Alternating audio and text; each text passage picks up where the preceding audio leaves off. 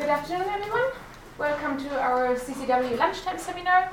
I'm Dr. Annette Idler. I'm the Director of Studies of the Changing Culture of War Center, and I'm delighted to have you here with a packed room today for the seminar. Today, I'm delighted to introduce our speaker, Lord John Allardyce. He's a Liberal Democrat member of the House of Lords. He's also here at Oxford the Director of the Centre for the Resolution of Intractable Conflict at Harris Manchester College. He's also a very close friend of CCW. He's on our academic board. He's also on the advisory board of ConPeace, From Conflict Actors to Architects of Peace, another project that we have that we host at the CCW. He's also very much involved with our conflict platform project, thinking about how changing group dynamics influence conflict. But of course, he also has a large, huge experience from his past involvement in politics. He was one of the negotiators of the Good Friday Agreement. He was the first speaker of the new Northern Ireland Assembly until 2004, and then one of 4 international commissioners overseeing the standing down of the terrorist group and normalization of security in Ireland. There's a long list. I could go on and on.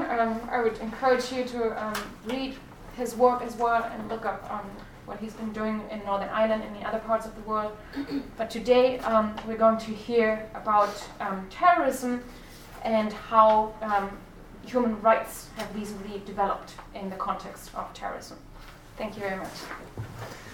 Well, thank you very much indeed, Annette, for your invitation and kind welcome. Thanks to all of you for coming along as well.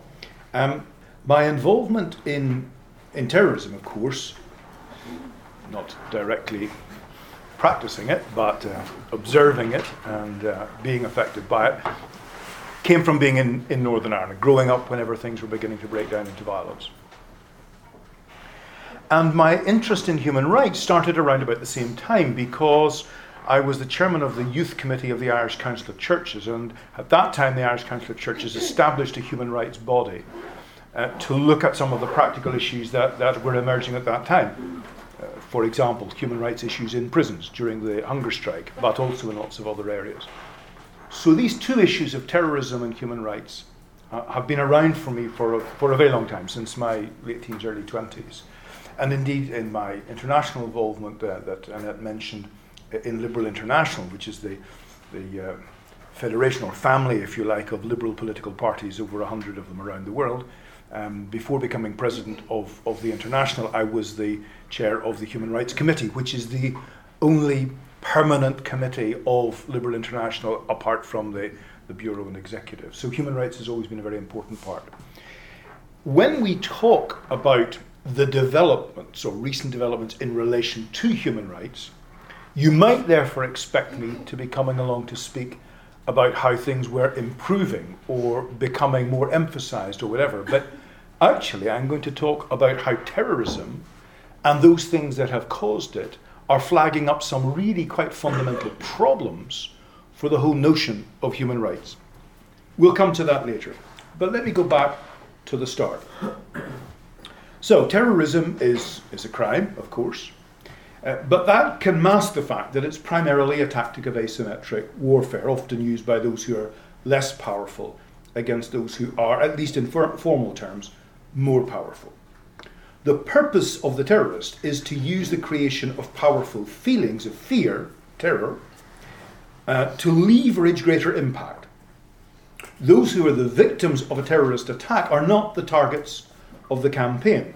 The tactic aims to provoke governments or others in power to lose their moral authority by overreacting against the community the terrorists claim to represent. And in this way, to undermine the sense that government have the capacity to protect those for whom they have responsibility, and maybe even more crucially, to damage the sense that those in authority have right on their side. And over the last century, the development of those measures of public morality that we call human rights have been intimately related to the reactions of governments to the operations of war, the threat of social chaos, and the challenging use of terrorism against those authorities. It was a terrorist act, the assassination of Ferdinand, the Archduke of Austria, on the 29th of June 1914, that was the trigger for the first truly global conflict. And the result was not just horrible violence, but the dissolution of the old imperial order in the world, in Europe first and beyond. During the 19th century, the understanding and use of terrorism had been developed by revolutionary anarchists as an effective tool in their campaign to subvert governance. By the early 20th century, support for their underlying ideals and principles had waned, but other movements, not least nationalist and anti-colonial movements, then espoused what appeared to be a relatively effective tactic for undermining those in power. The terrorist attack in Sarajevo in 1914 unleashed horrors that were inflicted and experienced on an unprecedented scale, and resulted not only in the wholesale destabilization of the imperial world order of the time, but impacted massively the intellectual life of the Western world. The optimistic political and intellectual liberalism and rationalism that had emerged centuries before from the Reformation and the Enlightenment received a very serious blow. Faith in human rationality had led to extraordinary progress in science and technology and would continue to do so, not least in medicine, transport and communication. But it had received a profound setback. My professional background is in psychoanalysis, and Freud, for example, radically changed his theories after the First World War. Before that, he had focused on the libido and on sexuality. And he said, I can't look at the trenches and attribute that to libidinal problems. And so he developed a whole new approach in theory based on aggression and then the death instinct. So that's just a marker of how really fundamentally it changed things. You know, as we're going through a period of centenaries at the moment, we can sometimes forget this was not just a war, it was the end of a whole order and a way of thinking about things. Enlightenment thinkers had hoped that a few generations of education and rationality would be a sufficient curb on human aggression and violence and would result in the peaceful and stable progress of humanity. The First World War put a serious question mark against those optimistic assumptions. Initially, it was hoped that the problems that had led to Germany, with probably the best, most rational and most orderly education system in the world at that time, to engage in such destruction, well, the hope was these were political problems and they could be addressed by the application of more democratic principles. If human rationality had not in itself contained human aggression, then surely it was a problem of the old imperial political context and order, and a new democratic constitution for Germany and international cooperation through the League of Nations could prevent a recurrence. Well, of course you know that the application of human rationality to governance in Germany's new Weimar Republic and international cooperation through the League of Nations did not solve the problem. And despite improvements in the management and infrastructure of Germany, there was catastrophic inflation and a rising political extremism that resulted in a second, and in some ways, even more appalling global conflict. If human education in rationality applied to socio-economic and political development did not prevent the disastrous violence of world wars, then, it was hoped, a new universal rules-based approach might succeed. So if education wasn't enough, then let's have a new international rules-based system. The result was the replacement of the League of Nations by the United Nations, bringing countries together. The creation of the Bretton Woods institutions to address the challenges of economic instability, the running of the Nuremberg trials, to make clear that there would be no impunity for crimes against humanity, which were not acceptable even in times of all-out or absolute war. And, very importantly, the setting out of what one might think of as a new secular code of global commandments, the Universal Declaration of Human Rights. The 30 articles of the Universal Declaration of Human Rights started with a statement of belief in Article 1. I quote it. All human beings are born free and equal in dignity and rights, it said. Followed by the insistence that quotes, "They are endowed with reason and conscience and should act towards one another in a spirit of brotherhood." So this was a kind of foundational statement and context. These foundational beliefs were followed in Articles 2 to 21 and in 27 by a set of potentially justiciable civil and political rights. But Articles 22 to 26 went further, setting down social and economic rights, which were described in legalistic terms, but of course actually required economic and political implementation. And finally, Articles 28 to 30 insist on a social and international order and a set of responsibilities and prohibitions that are necessary for the implementation of the rights that have been set down earlier. Despite Article 1, what the creation of this declaration recognised was that the freedom and dignity that every individual should be able to enjoy depended not only on human rationality, but also on conscience and the moral imperative of a spirit of brotherhood. And it was very clear that neither conscience nor the spirit of brotherhood had protected Europe against the calamitous, not just once, but twice catastrophic war within a generation.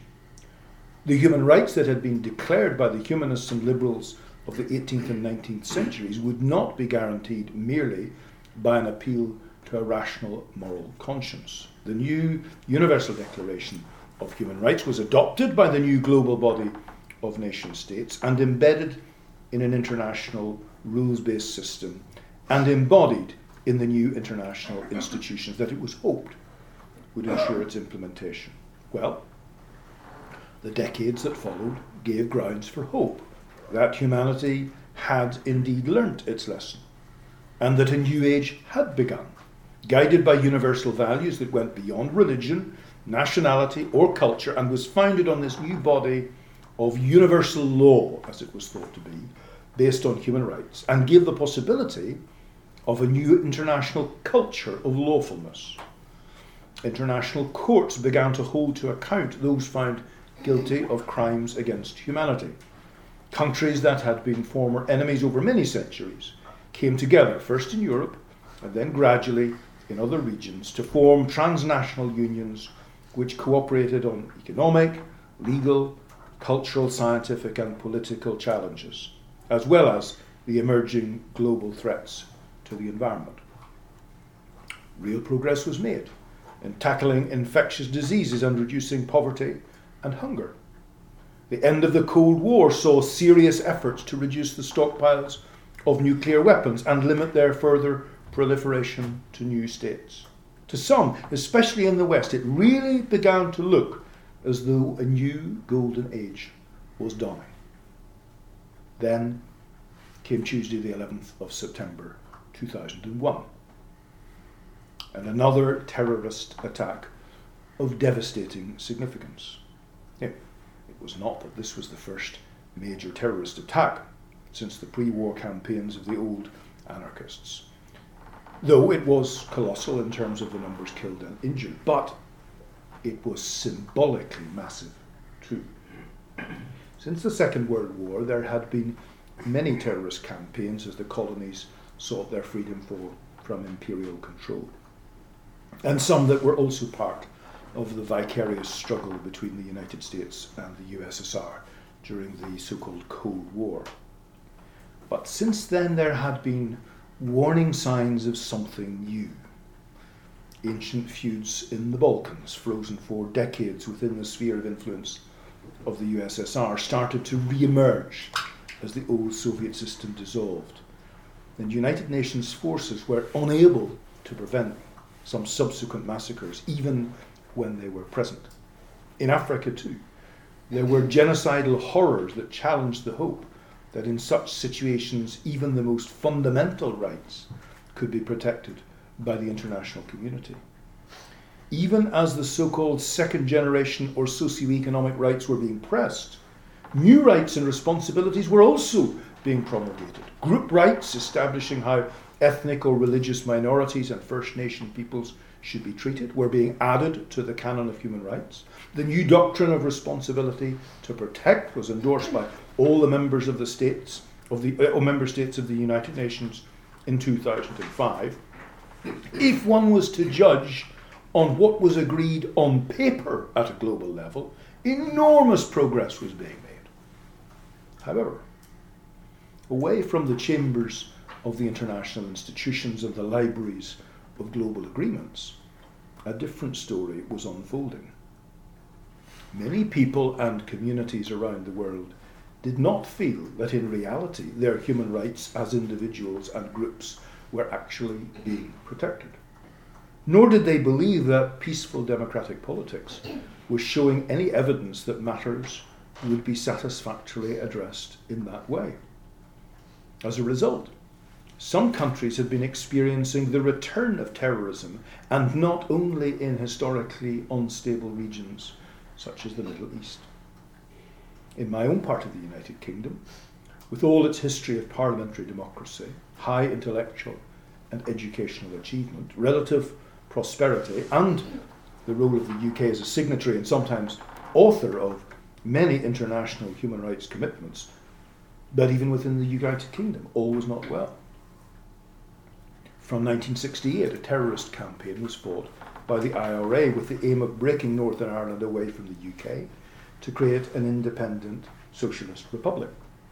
Republicans insisted that the partition of Ireland had only been maintained through systematic injustices and the disregard of the rights of the Catholic nationalist people. There were civil rights marches in 1967, but when these were confronted with pro-British protesters and violent loyalist mobs, the guns which had been silent for some years came back out again, and physical force republicanism returned to the tactic of terrorism it had employed in the past, but now with an expanded arsenal and tactics upgraded from the outbreaks of violence in earlier centuries and the War of Independence in the early 20th century. Unless you think these things are all kind of separated from each other and local and so on, every time you hear about a car bomb going off in Afghanistan or Iraq, just remember it was invented in Belfast. A guy in the IRA was taking a carload of homemade explosive and he discovered it was becoming unstable, and so he decided to just explode it where it was in the centre of Belfast, and serendipitously, at least from his perspective, discovered this was an extremely effective form of bomb, and of course it went all around the world. So these are not merely little local difficulties. Well, the initial reaction of Northern Ireland's Protestant Unionist regional administration in Belfast, and subsequently the British government in London, to this recurrence of politically motivated violence or terrorism was a largely security response. But the more the local police force, later backed by the British Army, tried to crack down on the terrorism and violence, the more the terrorists built their support in some pockets of the Catholic nationalist minority community.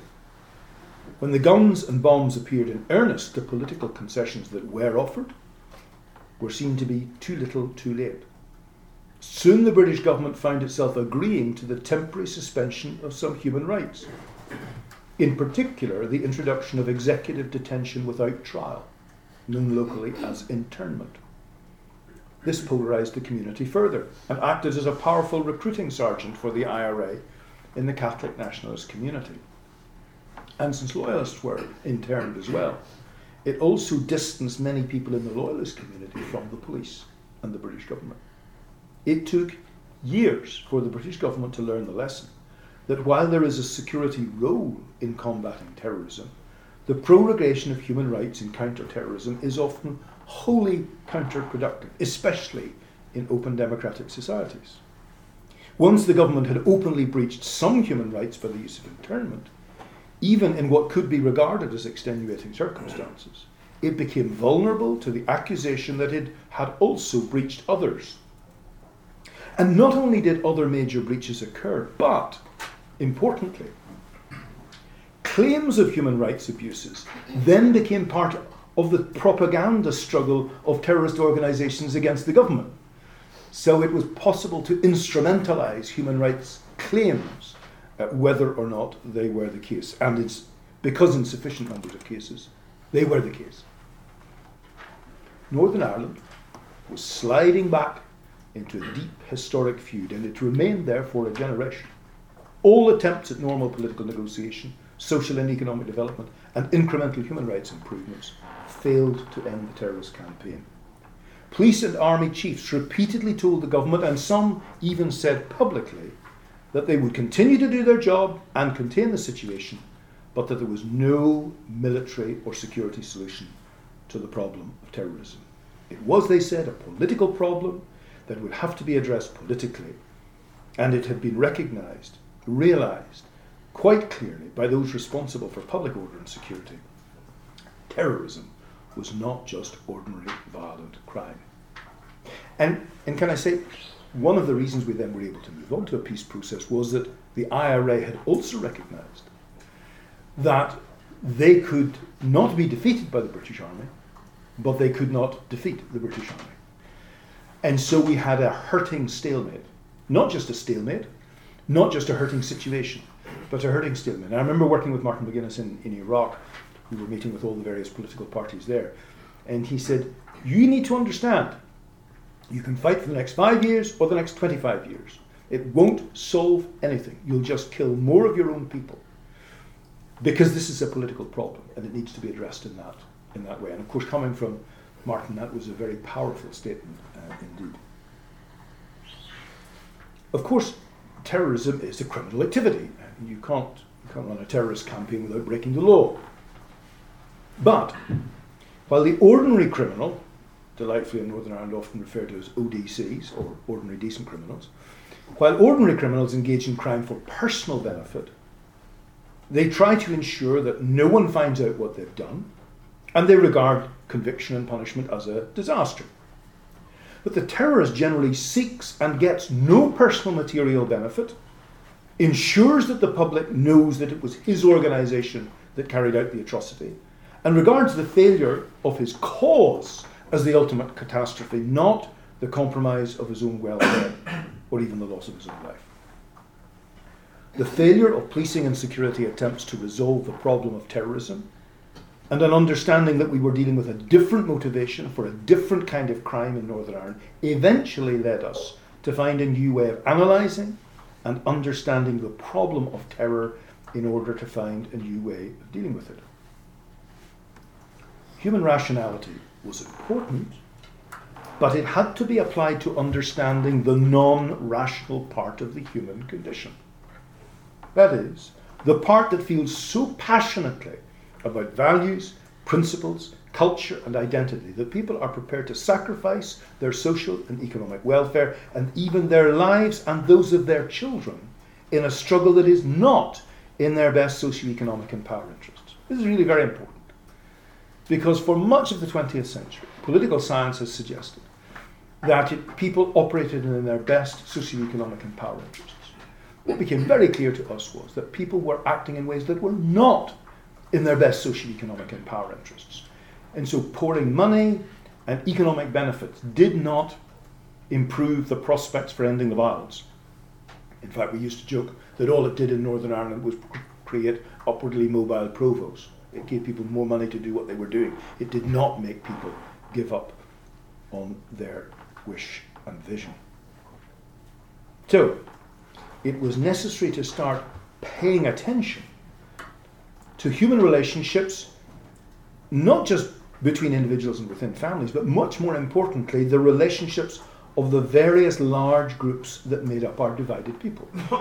The problem was not socio-economic development, fundamentally, but it was three sets of relationships between Protestant Unionists and Catholic Nationalists in the north, between the people of the north and the people of the south, and between Britain and Ireland. And the Irish peace process was then constructed on the basis of an examination of three sets of disturbed historic relationships.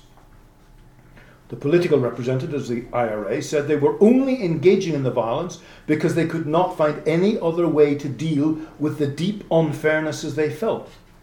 The history of humiliation and disrespect for their people and their culture, their human rights. If there could be a new way of righting these wrongs and building new relationships characterized by respect for human rights in all its fullness and achieved through a new process of engagement and dealing with the legacy of the hurts of the past, then perhaps a new beginning was possible. And while this process has followed a long and winding road with many hurdles and setbacks, it has ultimately been successful in helping the people of Ireland, North and South, leave behind a belief in the use of violence and physical force and instead commit to democratic politics and a human rights-based rule of law. Brexit or no Brexit, by the way. However, on the 11th of September 2001, as I was in Belfast and watched the unfolding atrocities in New York, Arlington and Stony Creek, Pennsylvania, live on my television screen, I immediately sensed that something I recognised was underway, but of an entirely different order of magnitude. We had known terrorism and political violence for over 30 years, and experience told me that in addition to the individual casualties who had lost their lives, and others whose lives would be changed forever in the US attacks, there would be another unspoken victim: the liberal commitment to a human rights-based approach to communal problems. This attack on the United States of America, on its home territory, in such a devastatingly symbolic fashion, would almost certainly result in a fierce and violent response, as was intended by the terrorists who planned and executed the attack. That was its purpose. Although successive US administrations had been involved in the Irish peace process and had made very considerable contributions to it, even as I watched the television screen and heard details of what was happening, my heart sank. I had been in the Middle East enough to know that these attacks, which were so destructive of the lives and human rights of those in New York, at the Pentagon and elsewhere, would almost certainly result in pressure for powerful punitive responses which would test the limits of human rights elsewhere and change the global dynamic from progress towards greater openness, freedom and human rights to an emphasis on security based on physical force. Confidence in the rules-based system would likely begin to dissolve. When in our province we were learning lessons about what worked and did not work in addressing terrorism, I could not help fearing that the counterproductive reactions I had seen as a teenager in Belfast would now be unleashed in a fierce reaction to the 9/11 attacks, despite us having learned repeatedly at home that this was precisely the purpose and intention of the terrorists. Well, we did not have long to wait. The terrorists maintained that they were resorting to the use of terrorism as a tactic because they had learnt from experience to have no faith in the instruments of international human rights, law and politics to achieve the betterment of their people in their region. In turning to the tactic of terrorism, they were breaching the criminal law, but they claimed they were doing so in the service of what they regarded as a higher law on behalf of their people, their values, their religion, culture and identity. And as they struck back at the terrorist networks, the major global powers themselves increasingly disregarded the instruments, institutions and processes of the United Nations and human rights law. Military interventions were based on UN Security Council resolutions if they could be achieved. But not getting a UNSC agreement was not regarded as an absolute prohibition. The justification for some of the military interventions soon came to be seen at home and abroad as dependent on untrustworthy information, even dishonesty. The use of extraordinary rendition and inhuman degrading treatment were no longer seen as beyond the pale, even for some members of the Security Council when dealing with terrorism. And the term terrorism was increasingly used as a morally loaded descriptor rather than the identification of a specific tactic of asymmetric warfare. The labelling of violent actions as terrorism became a justification in itself for almost any kind of aggressive military or other actions, even, and perhaps especially, when they contravene human rights provisions. One of the singular strengths of the Universal Declaration of Human Rights was precisely that these rights are meant to apply to every single human being, wherever they are in the world, independent of domestic pressures or political systems.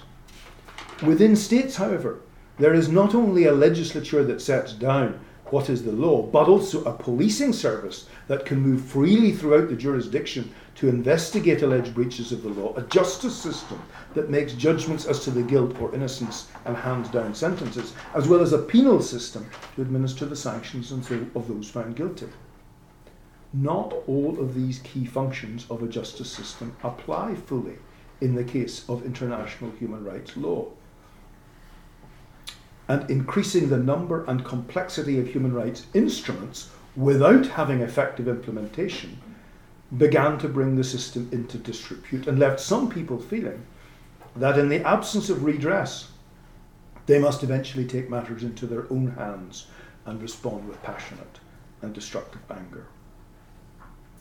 Human rights enthusiasts have also felt that ensuring that a new right is adopted by international agreement is always a step towards its full recognition and implementation. However, it is here that the limits of human rationality and human rights become apparent, and the importance of human relationships and the psychology of large groups make their presence felt.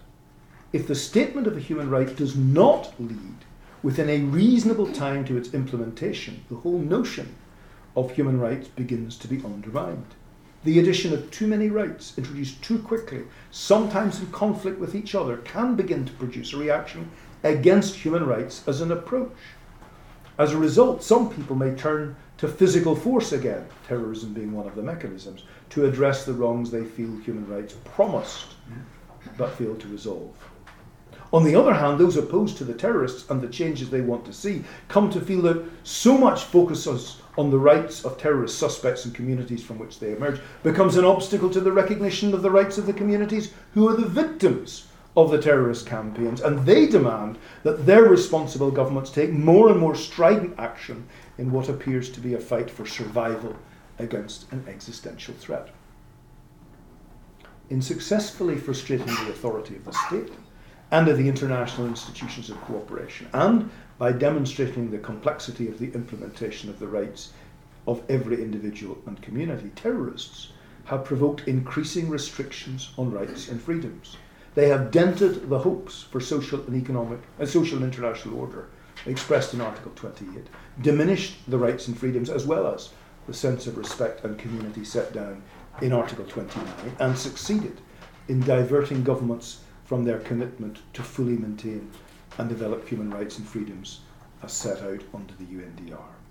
It is, of course, crucial in such times that we maintain our commitment to human rationality and human rights, but we must also begin to understand that they do not in themselves represent a sufficient understanding of the human condition, how we function as individuals and groups, how we can evolve and progress to greater peace, stability, and reconciliation in our world. We need to appreciate that emotions are not just feelings, they are part of the way our brains work. They're part of the way we think. Terrorism does not just frighten us, it affects the way our brains function. We know this from doing functional magnetic resonance imaging of people's brains. Different parts of the brain start to function with a different grammar and syntax, producing different sets of rules for thinking and action. We need to reflect that while during relatively peaceful, stable periods, our understandings tend to proceed by incremental evolutionary development, in times of crisis, our whole way of thinking and being in the world is challenged. And it can become possible, sometimes even necessary, to take a leap into a whole new paradigm of understanding. A frightening, challenging, and dangerous time, but still one with opportunities. However, there are further quite fundamental problems about the rational, liberal, democratic, rules-based order. It has been believed for a long time that a stable, fair, merit-guided system would lead to stability and equity. But this is not necessarily so. In fact, there are indications that stability benefits those who can best use stability to better themselves and their families. Statements about everyone being born equal, as we reflected in Article 1 earlier on, are simply statements of faith and contrary to evidence. It's clear we're not all born equal. No matter what I would have done how hard I would have worked, whatever time I had spent training, I was never, ever going to be even a decent footballer. I chose the wrong parents in the first place, and everything thereafter was downhill. We're not equal, we're different. It's crucial that we are fair, but to pretend we are all equal is a false prospectus. The stability that we all want and crave can simply mean that some individuals and families will accumulate wealth and power, and the divisions between the haves and have-nots will increase because there is no resetting of the system. This is not a new issue. In the ancient Middle Eastern civilizations, there were mechanisms for resetting or interrupting stability without wars. The Jewish year of Jubilee, where every 50 years, so seven times 7, Hebrew slaves and prisoners were to be freed, debts forgiven, and the mercies of God should be particularly manifest. Did it always happen? No. But there was an understanding of a fundamental principle, and it wasn't just there. The idea had been around a long time in that part of the world. We have many episodes of general debt cancellations. Famously, of course, King Hammurabi in 1792 BC forgave all citizens' debts owed to the government, high-ranking officials, and dignitaries. Despite the Millennium Year of Jubilee campaign in 2000, adopted by some 40 countries in the Catholic Church, I'm not particularly suggesting that we should institute this as a habit. That's not my point. I'm simply trying to point out that this implicitly recognises, from ancient times until now, that the idea of a stable, liberal, democratic system producing equality and equity in society is actually a flawed perspective. It's a wish fantasy. And our world is immensely more complex and our population enormous in comparison with the ancient Middle East. But the issue is unresolved. Let me pick up that issue about equality. As I say, our genetic endowment differs substantially from person to person. Whether measured in terms of physical, intellectual, or social ability, we're simply not the same, never mind equal.